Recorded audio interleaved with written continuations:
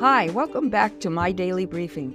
This is Gwen Diaz, and I hope you're enjoying the podcast and discovering that the Bible really does make sense when its stories are told in chronological order. Here's Ed with our next episode. Hi, this is Ed. Let's go right to episode 104, titled Saul and the Medium from Endor. You can find these events in 1 Samuel 28, 29, and 30. Samuel, the priest and prophet of God who had crowned Saul and anointed David, died just as the Philistines began to invade Israel again. All of Israel mourned for him. Meanwhile, Saul gathered his troops to fight the invading Philistines. When he saw the strength of the Philistine army, he was filled with fear. Saul asked God what he should do, but God did not answer. He did not send any special dreams to guide Saul. No prophets came to speak to him, and none of Saul's priests could figure out what to do. Saul had rejected so many of God's previous instructions that God was no longer answering him. Saul desperately wanted to talk to Samuel. As Israel's prophet and priest, Samuel had always been able to talk to God, but now he was dead.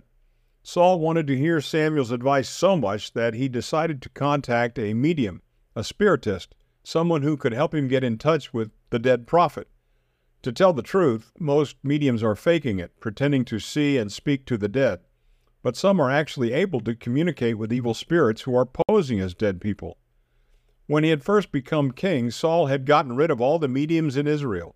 He knew this was one of the commandments that God had given Moses at Mount Sinai.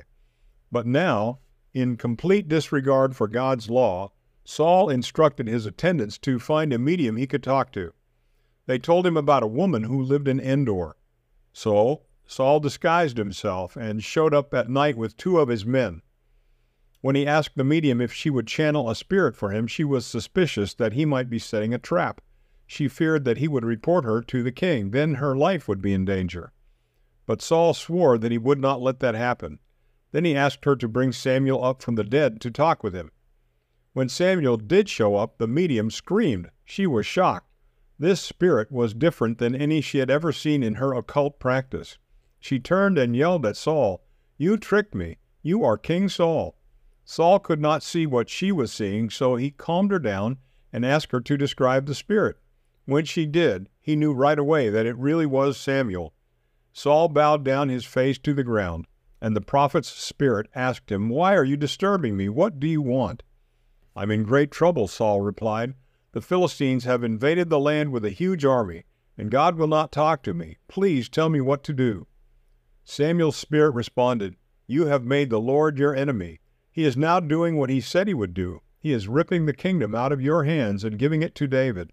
You refused to obey God. Therefore, tomorrow you and your sons will die, and Israel will be handed over to the Philistines." Saul was terrified and fell to the ground. He was weak from not eating all day and all night. The medium offered to make him some food so that he could get his strength back. At first he refused, but his servants convinced him to do what she asked. She prepared a big meal, and Saul ate his last supper. Think about it. Have you ever looked for spiritual direction in some place other than the Bible? If so, you are opening your life to Satan's influence. The spirit world is real, and it is dangerous. That is why God commands us not to mess around with it. In Leviticus 20, verse 6, God said this to Moses, "I will set my face against anyone who turns to mediums and spiritists to prostitute themselves by following them, and I will cut them off from their people." God has given us all the wisdom and guidance we will ever need in His Word, but it is our responsibility to take the time to read it. Now go, and have a great day.